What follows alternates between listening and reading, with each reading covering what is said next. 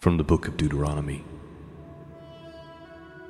There shall not be found among you anyone that maketh his son or his daughter to pass through the fire, or that uses divination, or an observer of times, or an enchanter, or a witch, or a charmer, or a consulter with familiar spirits, or a wizard, or a necromancer.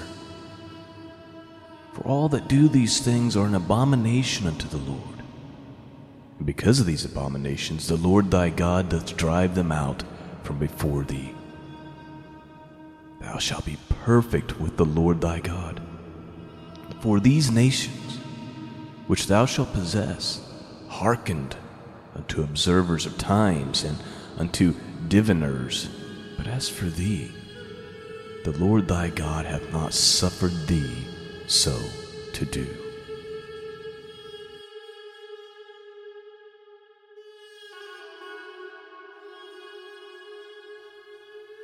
Greetings, friends. Welcome back to the broadcast. I'm Sean. The website can be found at scriptureandprophecy.com. That's where you go to find the blog posts, the archives, devotionals, and that's where you go to support this mission of truth. Thanks for joining me this morning. We are resuming our study in the Acts according to the Apostles, and we have an interesting story for us this morning. If you remember, last week we went through chapter 15, and that's when, they went to the council at Jerusalem, and the judgment was handed down, and now Paul is going out and distributing. He's going to Lystra and some other places, and he's distributing the letter that was written. This is where he's going to find Timothy. This is also an area where you're going to see how they are kind of led and resisted by the Holy Spirit and by Jesus on where they should go to preach the gospel.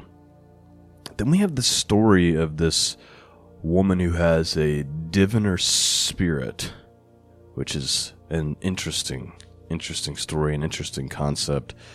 And then, of course, as a result of that situation, Paul is arrested and he's in prison, but then there's an earthquake and he's set free, and you have this whole thing. And so it's just a really interesting story for us this morning. So, with the background established, let's go ahead and take a look at what the Word of God has to say for us this morning. Open up your hearts, and I pray that you'll be blessed. Let's begin. Chapter 16, the Acts of the Apostles. Verse 1. Paul came also to Debre and to Lystra, and a disciple there named Timothy, the son of a Jewish woman who was a believer, but his father was a Greek. And he was well spoken of by the brethren who were in Lystra and Iconium. And Paul wanted this man to go with him. And he took him and he circumcised him because of the Jews who were in those parts, for they all knew that his father was a Greek.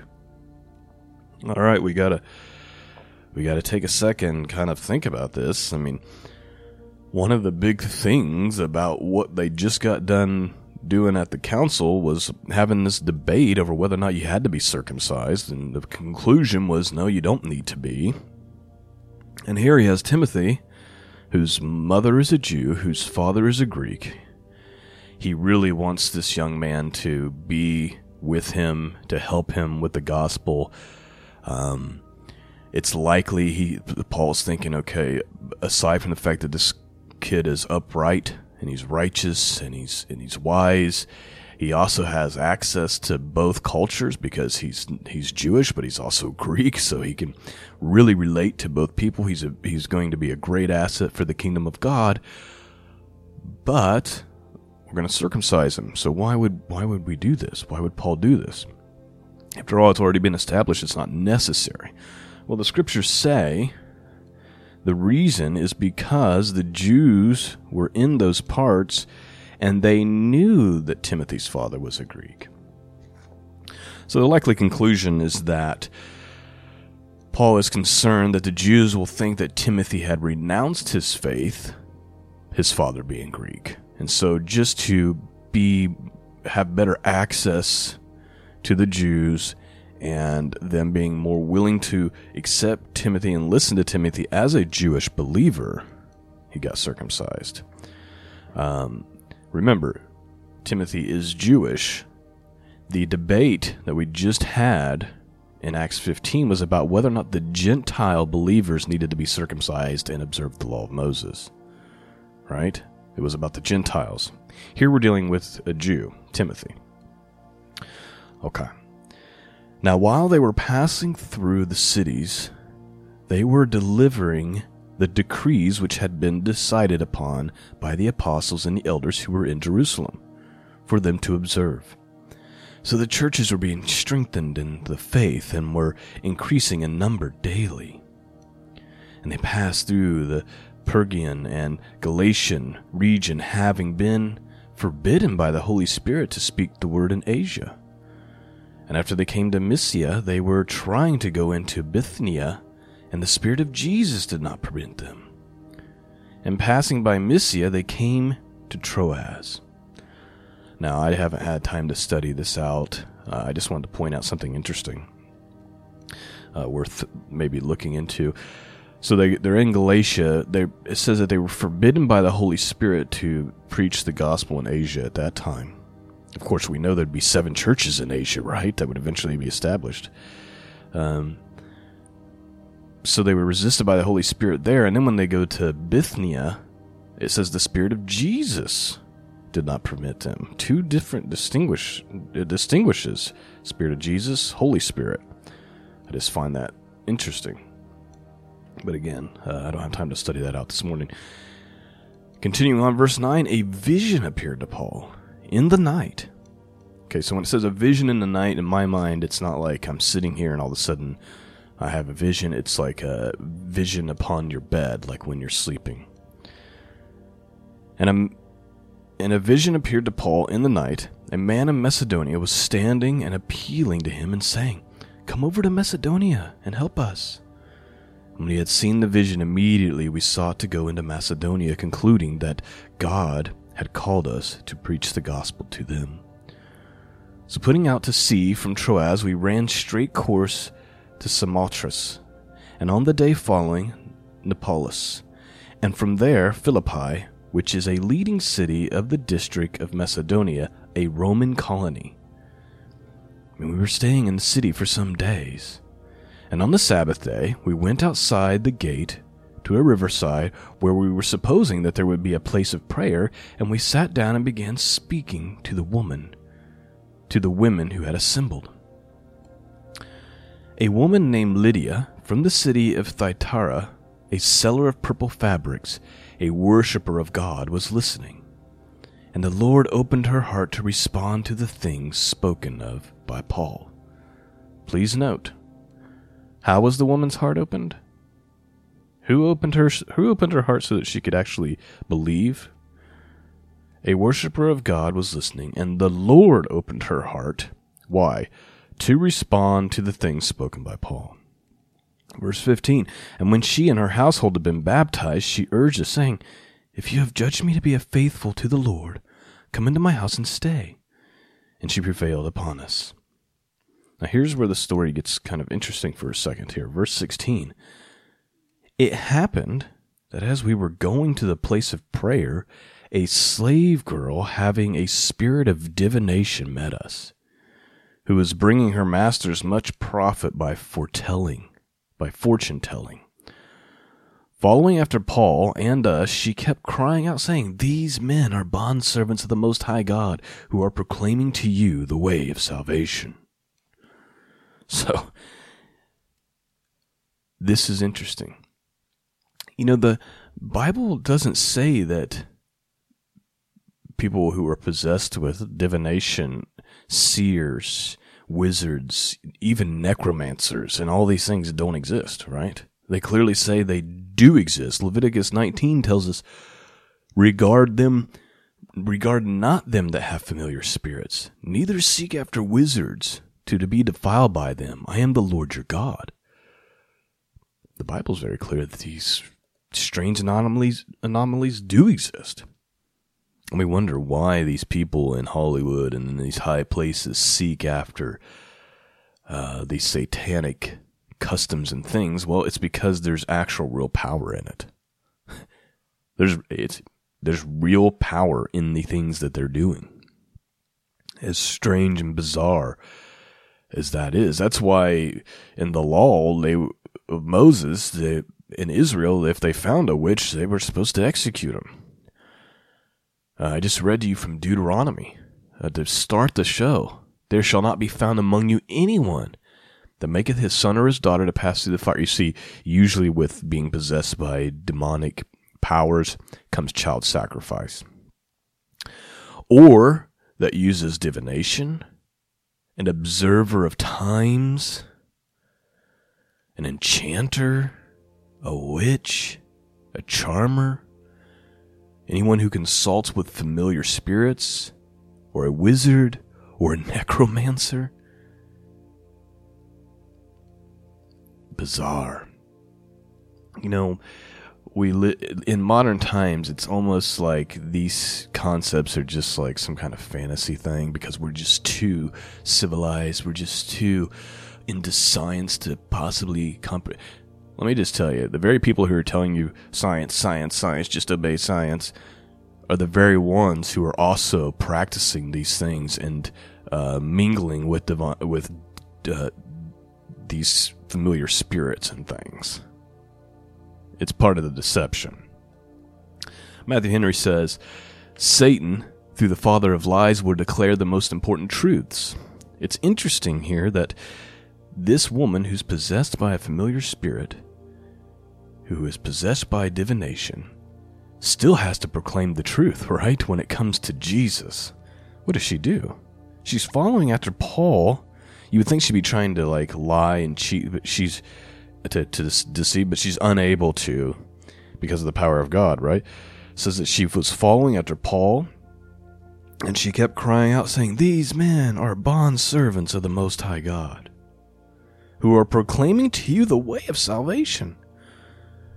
Now you would think that Paul would think, all right, this is great, but he's annoyed because he knows that this is a demonic spirit that's giving her the power, okay? And he's finally going to come to the end of it. So let's continue the story, where he gets a little bit fed up. "These men are bondservants of the Most High God, who are proclaiming to you the way of salvation," verse 18. So he continued doing this for many days.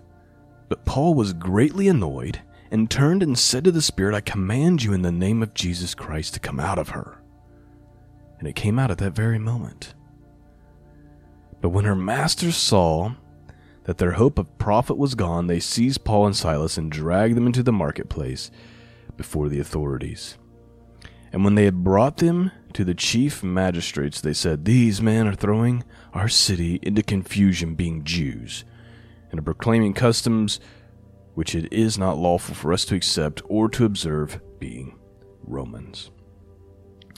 So the master's not happy. His slave girl, who was possessed by a spirit of divination, is no longer able to bring profit. By the way, if you look at this through the Greek and everything, the spirit of divination, it's a python spirit. And the expression comes from Greek mythology. Python was a snake that guarded the Oracle of Delphi, which was a false god. Essentially, this girl was a medium in contact with demons who could supposedly predict the future. Of course, we just read to you from Deuteronomy why you're not supposed to do that according to God. So anyway, they get locked up for causing trouble in Rome. Or in a Roman city, I mean. Verse 22, "The crowd rose up together against them, and the chief magistrates tore their robes off of them and proceeded to order them to be beaten with rods. And when they had struck them with many blows, they threw them in prison, commanding the jailer to guard them securely. And he, having received such a command, threw them into an inner prison and fastened their feet in stocks." So the guard has been told these people don't leave under any circumstances, right? So he takes some extra precautions and binds their feet. Verse 25, but about midnight, Paul and Silas were praying and singing hymns of praise to God, and the prisoners were listening to them. And suddenly there came a great earthquake, so that the foundations of the prison house were shaken. And immediately all the doors were opened, and everyone's chains were unfastened. And when the jailer awoke, he saw the prison doors were open, and he drew a sword, and he was about to kill himself, supposing that the prisoners had escaped. But Paul cried out with a loud voice, saying, "Do not harm yourself, for we are all here." And he called for the lights, and he rushed in, trembling with fear, and he fell down before Paul and Silas. And after he brought them out, he said, "Sirs, what must I do to be saved?" And they said, "Believe in the Lord Jesus, and you will be saved, you and your household." By the way, what did he have to do to be saved? Did Paul give him a list of dues? Just believe. Believe in the Lord Jesus, and you will be saved, you and your household. Of course, salvation brings action, right? What happens next? And they spoke the word of the Lord to him, and together with all who were in his house. And he took them that very hour of the night, and washed their wounds, and immediately he was baptized, he and all of his household. And he brought them into his house, and he set food before them, and rejoiced greatly, having believed in God and his whole household. And when the day came, the chief magistrates sent their policemen, saying, "Release these men." And the jailer reported these words to Paul, saying, "The chief magistrates have sent to release you. Therefore, come out now and go in peace." But Paul said to them, "They have beaten us in public without trial, men who are Romans, and thrown us into prison. And now they send us away secretly? No, indeed, but let them come themselves and bring us out." And the policemen reported these words to the chief magistrates. And they were afraid when they heard that they were Romans. And they came and appealed to them, and when they had brought them out, they kept begging them to leave the city. And they went out of the prison, and entered the house of Lydia. And when they saw the brethren, they encouraged them, and departed. And that, my friends, is Acts chapter 16.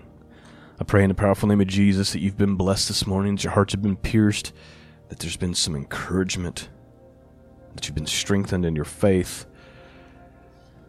and that you would draw closer to God.